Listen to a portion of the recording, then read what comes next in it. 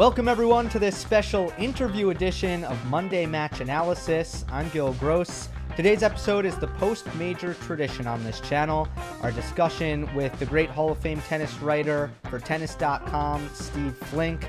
We get into the 2020 French Open, of course, mainly the final. That's the majority of the conversation between Nadal and Djokovic and why it was one-way traffic in favor of Nadal, but we also hit on Stefanos Tsitsipas, on Jannik Sinner, on Dominic Thiem, and even Iga Swiatek at the end. So this was a really enjoyable discussion. As always, I think you're going to enjoy it. And without further ado, here's Steve Flink. We're joined once again by Hall of Fame tennis writer Steve Flink of Tennis.com. His latest book, Pete Sampras, Greatness Revisited, is out on Amazon. And this is a tradition, our post-major chat. I always look forward to it. In this case, going over the 2020 French Open. Steve, thanks for coming on again. Gil, good to be back with you. We'll have a lot to talk about. Well, it was quite the 2 weeks, a lot of great tennis. We got our dream final, but then it wasn't quite the match we expected. Instead of a highly suspenseful epic, we got a rather one-sided display of Rafa Nadal clay court greatness. And it kind of reminded me of the 2019 Australian Open final. And I know we spoke after that.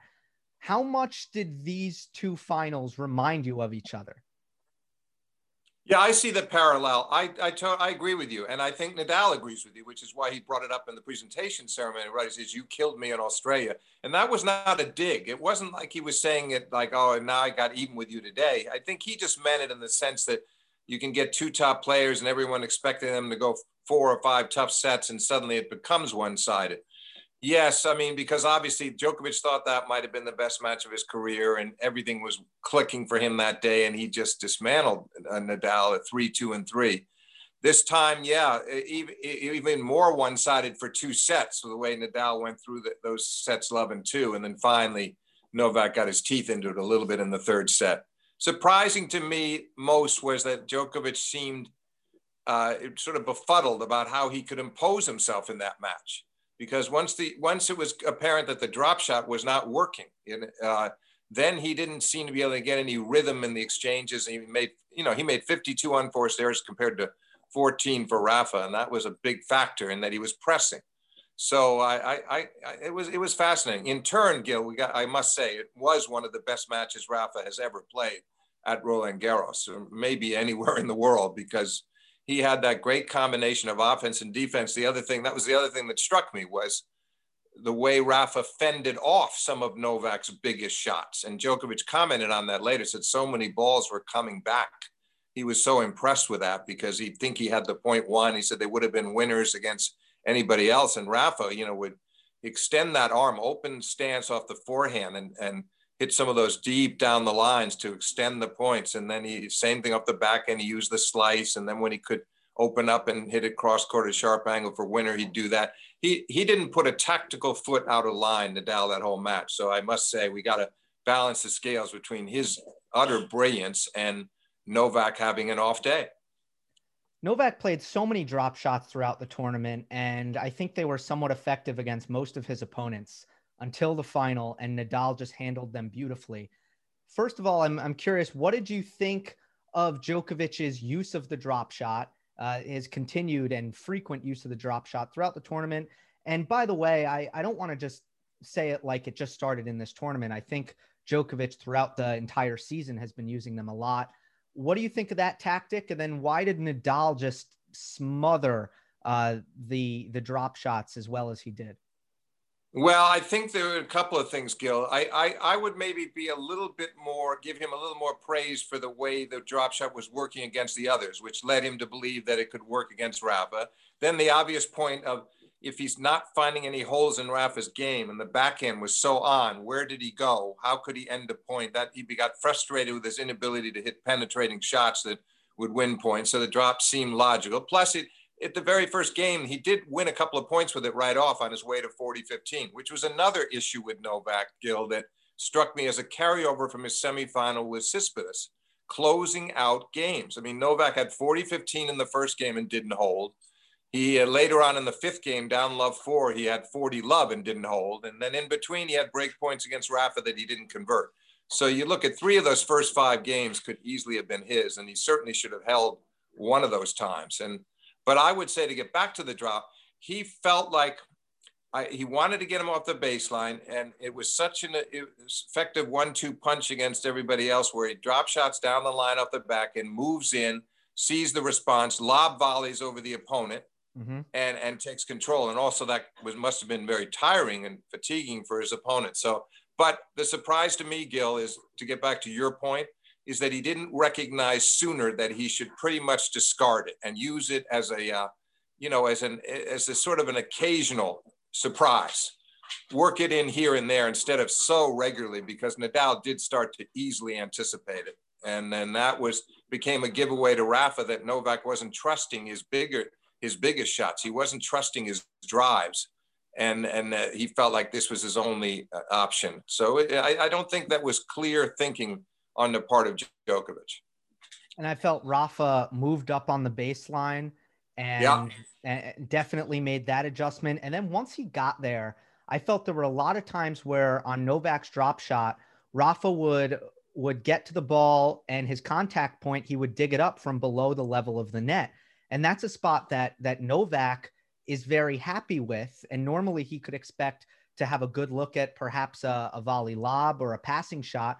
But Nadal was so good on his short angles cross court oftentimes, and then mixing up, punching it deep. I just felt he handled it so much better than everyone else that Novak had to face. He did. He anticipated it much better. The other factor, Gil, that I don't think has been talked about enough, Djokovic, I have to believe, he said after the Cespedes match, which was 4 hours, that he thought he was going to be fine with a day and a half off. He would recover. And I took him at his word. I thought, well, he knows his body, he knows himself, but that may have been sort of, optimistic thinking, trying to talk himself into it. I don't think it was that he was hurting. There was no apparent injury, anything like that, but he did look sluggish to me.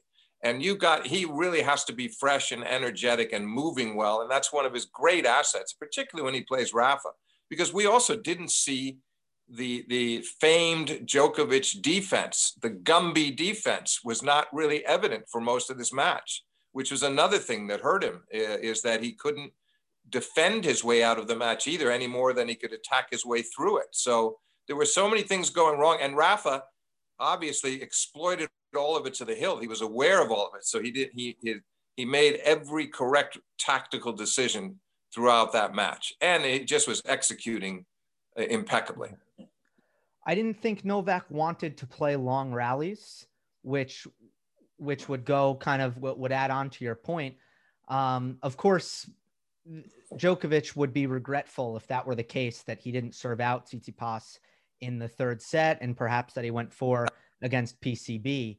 But I also observed that Djokovic didn't want to play long rallies. At the same time, I do think that as his career has progressed and he's aged, he's aimed to play less and less long rallies. That's true. I agree with that. But he had to be willing to do it that day, and you're so right. He wasn't. The other thing that, in addition to him being maybe half a step slower than usual, was he had a terrible serving day, Djokovic. Because I thought initially when he was around 40% on first serves early on, once he starts getting some first serves in here, it didn't make that much difference later on when he did, because he wasn't getting the free points. And I don't think Rafa changed anything drastically, but he was able to read it easily. Novak wasn't finding the corners as regularly. He's such a great spot server normally, and he wasn't that day. And that is catastrophic against somebody as good as Nadal, who's so adept at getting returns back into play and then taking over. Novak needed some breathers there, and he just didn't get them. I didn't even think his holds were that convincing in the third set. I think he just revved himself up a little bit, got a little bit more intensity in him, and improved off the ground some, and tried to willed his way in there and almost stole a set. But I still wasn't convinced. I still felt like if it had gone 4, he would not have won the 4th. Completely agree with you. He was playing low margin in the third set and was finding the court just enough to hold serves. Right. But I think you're right. And it was that's a little bit desperate. That's not the way he normally plays. He might do that on one big point here and there, but he was doing that constantly, and because he just didn't trust he didn't trust himself to be able to do anything more than that. And again, Nadal was aware of this. I don't think Nadal would have been that worried at all if he'd lost that set 6-4, lost the third set 6-4 rather than closing it out 7-5. Do you know about the Nadal return in play stat? Have you seen that? Yeah, I have, and Jim Courier talked a lot about it during the tournament. The return stats overall about these are the best. Now that was another thing that I found very interesting is Djokovic moving back further on the return. I'm not quite sure why. I think he's taking away his own strength. I think somebody in his camp has got to convince him to basically wipe that out, because to me the image I've always had of Djokovic at his best is taking that high back in return early, sending it deep down the middle, not even hitting it that hard, but putting the opponent on the defense immediately, sometimes winning the point outright. It's coming back at you so fast, not the speed, but the fact that he's taken it early. And here, I thought that got him into trouble against Cespedes too, by the way, is that when he didn't close him out from match point at 5-4 in the third, from that point on, all the way through the fourth, all the squandered break points, but a lot of it had to do with no depth on the return. So far back and not getting the depth, and Cespedes would step into the court and really take control on big break points to save himself. I thought maybe there was a little carryover against Rafa. He didn't have great depth on his returns, and he didn't take them early enough or moving. He moved in a bit. I noticed at times in the third that he did. But get back to your point about, I'm drifting a little bit. Go back to Rafa. What was the point you want to make about the returns in play stat, how great it is, right? He put 95% of his returns in play against Novak on Sunday. Yeah, well, but see, that tells you that also tells you, as great as it is from Rafa's end, it tells you that something was, that sort of affirms that Djokovic didn't serve well. That should never be the case, because the first serve percentage went up considerably from the early stages of the match for Djokovic, and he still was not able to win the free points. So that's all credit to Nadal for his ability to get the return back in play, but Djokovic would need to reassess that and figure out it should never, Rafa shouldn't be able to get more than 70% of his returns back against Novak if Novak is serving well. And Rafa also won 0 through 4 on return, which is a big red flag for any server. You never want the person returning to be winning the short points. That's right. a bad sign. But that again, that was proof that, of how well he was returning deep, by the way. I thought Rafa's returns, particularly off the second, but even off the first, they were coming back pretty deep and surprising Novak. So that's why you have that stat in the shorter points, because he could get on top of the rally immediately and have Novak on his heels. It'll be fascinating to see where it goes from here. Do they now have a more compelling? What happens when they start playing, if they were to meet next year in Australia or Wimbledon or other places? Can Rafa make that work? Can he carry this over onto the quicker courts where he has not beaten them? He hasn't beaten Novak on hard courts since that 2013 U.S. Open. It's a long time. So does this give him the confidence? I think it'll be a lot tougher to pull it off on, but they might have some really great matches on the quicker courts too. I agree with you. Before we look ahead there, let's hit on the conditions, because so much of the rhetoric and the discourse leading into the match was about the conditions and how they may favor Novak. What do you think, now that we've seen the match play out, what do you think the effects of the conditions ended up being? Well, I think Nadal, Gil, you'll tell me if you agree. I think he really came to terms with it. You heard him talking before the tournament. These balls are too heavy. This is dangerous. Why have they done this? He complained about the cold weather, because Rafa is just very honest, tells you exactly how he feels. He doesn't care if it's positive or negative. So I didn't take that as whining. I just took that as a certain negativity. But I think as the rounds went by and he kept winning everything in straight, and he got by Sinner in straight, which could have been a little bit of trouble when Sinner served for the first set, that he felt pretty good. He avoided a fourth set against Schwartzman, which was important too. That could have turned into a long fourth set. He would have won. He wouldn't have lost from 2 sets up, but he might have had to spend another hour on the court himself. So I just felt like I noticed as the rounds were going by, I thought to myself, you know what? He looks to me, I kept saying to myself, I don't know if you did, this looks like the normal Rafa to me. I'm not seeing evidence that he can't do great things off the forehand. No, they said it was bounding up 3 inches lower. Okay. So it's not as high as he would like it to be when he hits the heavy top, but he still was so effective and missing so little. And then by the final, he was completely comfortable. And in a weird way, the balls almost worked to his advantage because Novak was not able to hit through the court. Rafa was more than Novak, and Rafa wasn't missing. He looked entirely comfortable with the conditions of the balls and the cool air, don't you think? By the final. Yeah, my view was that court speed was the real factor, because even with the low bounce, you could see Nadal able to get the ball to hop over Novak's shoulders at times. Oh yeah. But the court speed was in favor of Nadal, his big forehand, his strength, his ability to hit through the court, and Novak would much prefer a quicker court that gives him that same advantage. I think so, and I think Nadal. You're right. He was able to hit through the court, and that was really very impressive. I didn't think it was so much true in the earlier rounds, but as he started peaking, and especially in the final against Novak, he really got better and better. Right? I mean, if you look at especially quarterfinal, semifinal, final, it was just step up, up, up, and it built up to what was on the final. No doubt. Absolutely, he did, and that's a champion. As for Novak, I mean, it's interesting. Mats Wilander, I'd never read the piece. I was Googling, and I noticed there was a story, and I couldn't get it on my iPhone, and I gave up. For some reason, it wouldn't click into it. But the headline was, Wilander says Djokovic may have cost himself the final with the long semifinal. I don't know whether he's basing that on the mental side, that it was frustrating not to close him out, or whether he felt that physically playing almost 2 more hours was really harmful, but we'll never know how. But I'm sure Nadal took note. I'm sure Nadal was happy to see that Novak didn't get off the court in straight. Plus, I felt like Djokovic, it would have been a very confidence-boosting triumph if he closed him in straight, because he played so opportunistically the first 2 sets, saving all those break points, and there he was breaking at 4-all in the third, serving for the matchman. Surprisingly, he got so tight, Gil, when it wasn't just the match point where he missed the backhand down the line, Djokovic, but it was that whole game. He was sort of fighting himself.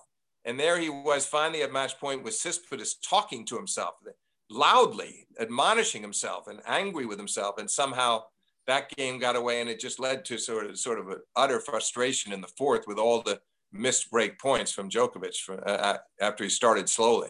So, but to get back to Nadal, yes, a good quarter, and then a better semi and a magnificent final.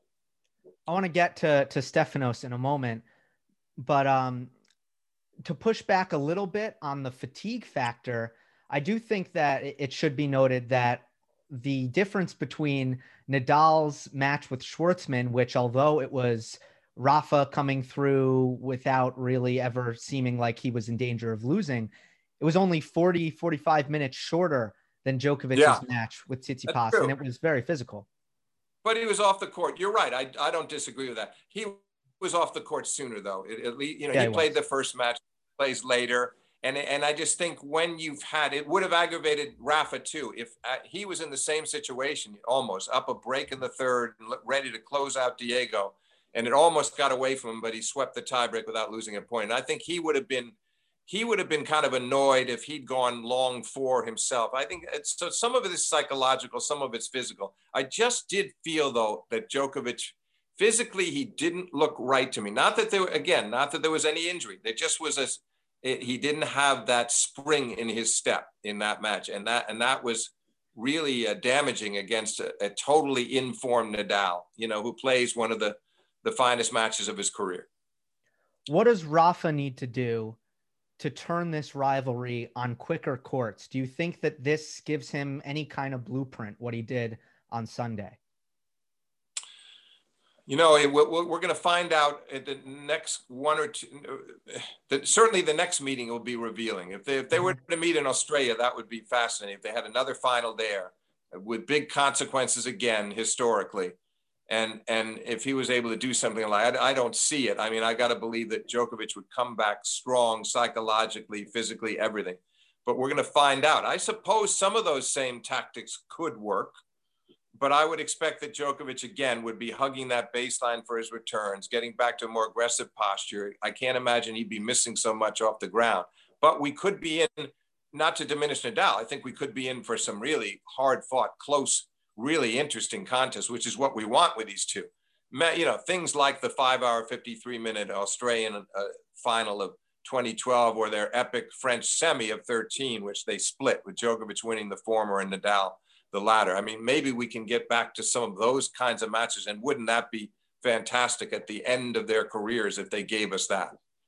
Yeah, count me in. Right. Tsitsipas, we were speaking about him after the U.S. Open, and I think we were both kind of concerned about what the effects of blowing 6 match points would be against Borna Coric. And then he blew match points in the final of Hamburg against Andrei Rublev, but then he went down 2-0 in the first round. The point is, he picked himself back up. He made the semifinal. He beat Rublev handedly in the quarter. What did we learn about this week about the Greek? Very impressive, because that's a quick turnaround from the U.S. Open. And I guess he consoled himself feeling like, okay, I didn't close Rublev out. I should have, but it was a final. At least it was a final. And he got good preparation for Paris. And then he overcame that difficult start at Roland Garros, which is understandable, because Rublev almost lost to Sam Querrey and should have lost. 2-0 down, breakdown in the third, Sam serving for the match. So they each were in trouble, because they needed maybe an extra day or two after playing the final of Hamburg. They only had 1 day off. But I would say, to get back to Tsitsipas, very encouraged about him. That showed some maturity, and also just the way he, granted, he got some help from Novak, who got tight at the end of the third and who squandered opportunities in the fourth. But Tsitsipas really started opening up his wings, some beautiful backhand down the line winners. And he showed some terrific fighting spirit. His legs gave out in the fifth. He just was gone physically in the fifth. But the fact that he got there, I think I like where he's headed. And I just feel like there's a 50-50 chance almost that he gets on the board at a major somewhere next year with 4 cracks. Most likely not the French, although he showed by getting that far that he can do well there. But maybe it's more likely Australia or US, but he's going to be a contender everywhere. And I think he likes where I think he's encouraged about what he did at Roland Garros. I think outside of Dominic Thiem, as the fire trucks go by, which is always lovely, I think outside of Dominic Thiem, if someone is going to bring their best level outside of the big 3 and Dominic Thiem, I think Tsitsipas has the best chance to really do damage and go all the way at a major. My big takeaway here was that clearly Stefanos learned from the 5-set heartbreaking defeat that he suffered last year to Stan Wawrinka, because he let that loss linger. He let that, you're so right. You are so right. He absolutely let it linger, and it pretty much ruined his year until the end, when he suddenly came on and won the ATP finals in a great match with Thiem. That was a nice step into this year. But it really wasn't until that period that he started playing well again. And you're right. This was a very quick recovery. And he also, as you alluded to, he also dealt well with the frustrating loss in the final to Rublev on the eve of Roland Garros. So he's in pretty good shape, I think, psychologically and physically. And he has so much overall, it just has so much ability. It's when he gets hot, when he's in a kind of a hits his rhythmic stride from the baseline, it can be sort of hard to contain him. He has many gifts, and his serve is improving as well. And I think he'll maybe start changing some things on the return of serve. He hangs way back. He manages to get some balls back in play, but he can also be a more aggressive returner, and will be in the years ahead. The return might be his biggest weakness. I'm with you. Yeah. Let's follow up on the U.S. Open champion, Dominic Thiem. To me, it would have been one of the great accomplishments, maybe in the history of the sport, if he actually won both of these tournaments. And he had a tough draw on top of that. By the time he reached the quarterfinal against a game opponent in Diego Schwartzman, who the conditions suited perfectly, he just didn't have enough. Do you chalk it up mostly to fatigue? I do. I mean, I think he made a wise move in not playing anything between the U.S. and French Opens. He needed that. But even then, you could see and you could hear in his comments, he also was being honest like Nadal about the sort of the state of his body and his mind. And he wasn't much sure how much further he could go. And it finally caught up to him, the 5-setter with with the Frenchman, and finally, getting drop shotted to death, and then an exasperating match against Schwartzman that he probably could have lost in straight, but probably should have won in 4. He eventually lost in 5. I'm not worried about him, Gil. I think he did the best he could under the circumstances. I expect him to come back strong, and we know he came close to winning the Australian this past year, led 2-1 against Novak. So he'll have another crack there, and he'll go back to Roland Garros next year. It'll be very different in terms of, I would assume he would come in with a bunch of clay court tournaments ready to go, and much more of a threat. Agreed. Jannik Sinner announces himself at this year's French Open. He joins a very exclusive list. I don't have it on hand, but if you look at, teenagers who have made quarterfinals of majors recently, it's a short list. It's a good list. And Jannik Sinner puts himself on it. What's your evaluation of Sinner and the things he can do on the tennis court? Oh, I love the way he played even on his way to Nadal. And then I was sorry that he didn't get the first set. Rafa would have come back. I'm convinced of that. But I wish we'd seen him have to come back and fight back against that kid. And he obviously, understandably, showed some immaturity in the way he failed to serve out the first set. Plus, he led 3-1 in the second and wasn't able to capitalize on that. But I'm really impressed. He generates pace so easily. The easy power that everybody talks about, it's there with him. He's got the mentality. The beauty of it was he's playing Nadal in the quarterfinals at Roland Garros, and he didn't seem in awe of him at all. I thought that was terrific for a kid like that, to comport himself that way, conduct himself with such confidence and conviction. It was great to see. No, I told Ubaldo Scanagata, our friend from Italy, that I think that next year, top 10 in the world. That's what I see for Sinner. By the middle to latter stages of 2021, I expect him to be there. I think he's on that track as well. I think he's a player who, when it's all said and done, could go down or will go down as one of the great backhands. Oh, it's a beauty. Seen. I mean, the shot blows me away. Yeah, it is. It again, that's where the easy power, notice it even more there than off his forehand.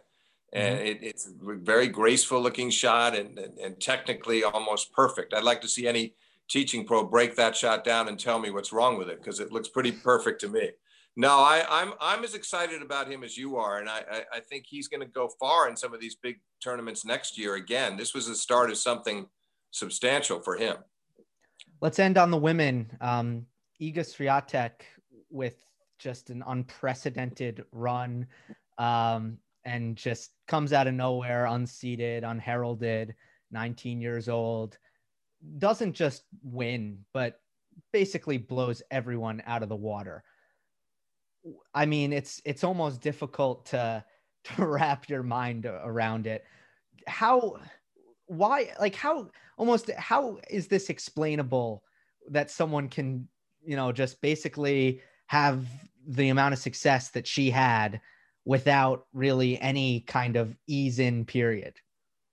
No, you can't explain it, but it's inspiring to see, because how often have we seen somebody like her beat a Halep 1 and 2 and then have the letdown in the next round? It happens. It's happened so frequently with so many young players, and then they grow into their talent. She just kept barreling along. 28 games in 14 sets. I mean, across 7 matches. That's kind of crazy when you think about it, and especially given the opposition. Now, there were those who said, Gil, that she was, that they thought Kenin was really hurting in the second set after she went to the locker room, got herself retaped on her left leg. I don't know. I take her word for it. I don't think Kenin is acting, but I think she was going to get beaten. I think this girl was just outplaying her already. Would Kenin maybe have gotten a few more games in the second set? Perhaps.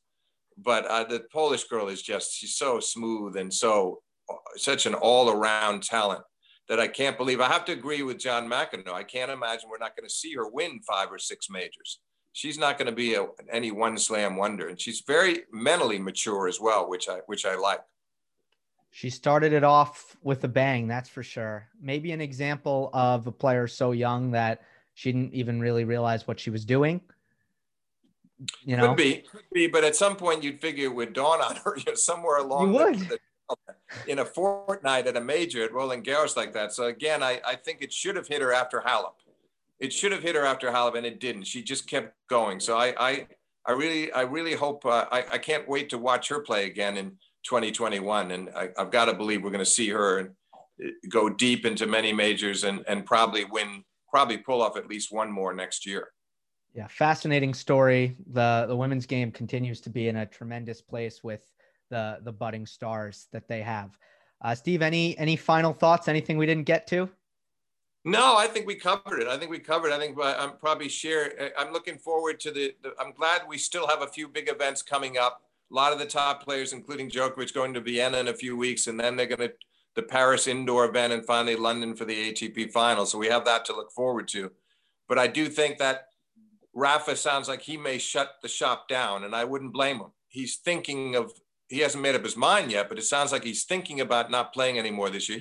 He knows it's going to be very hard for him to catch Djokovic for number one. So then the question becomes, is it worth making an all-out bid to win the ATP finals, which he's never won? I don't think so. I think he's better off to just train and get ready for the Australian, because if there's one thing he proved to himself, Gil, here he was gone for 6 months and he was he was almost pessimistic, and he loses to Schwartzman in Rome, but then he was the same old Rafa at Roland Garros and sweeping through the tournament without losing a set. So I just feel like that proves to him that he doesn't necessarily have to play a lot these days. He's seeing that more and more. So I do think it's too bad if we miss him down the stretch here, but it'll still be fun to watch Djokovic and Thiem and Tsitsipas and Medvedev and the others go at it in these last couple of events of 2020. Yeah, certainly. Makes sense for Nadal. Indoor, hard court, no major in sight. He's trying to put years on his career. I don't think he should play. No. And the thing is, his body, he just looked so physically spry. Everything was so right with him in Roland Garros, and even the cold weather couldn't hinder him. So I just think I believe that's the decision he'll make is to skip the indoor hard and just get ready for Australia. Plus, there's the quarantine to consider too. So he wants to be ready to go in Melbourne. Steve, always a pleasure. Thanks for coming on again. Gil, thanks for having me. Enjoyed it.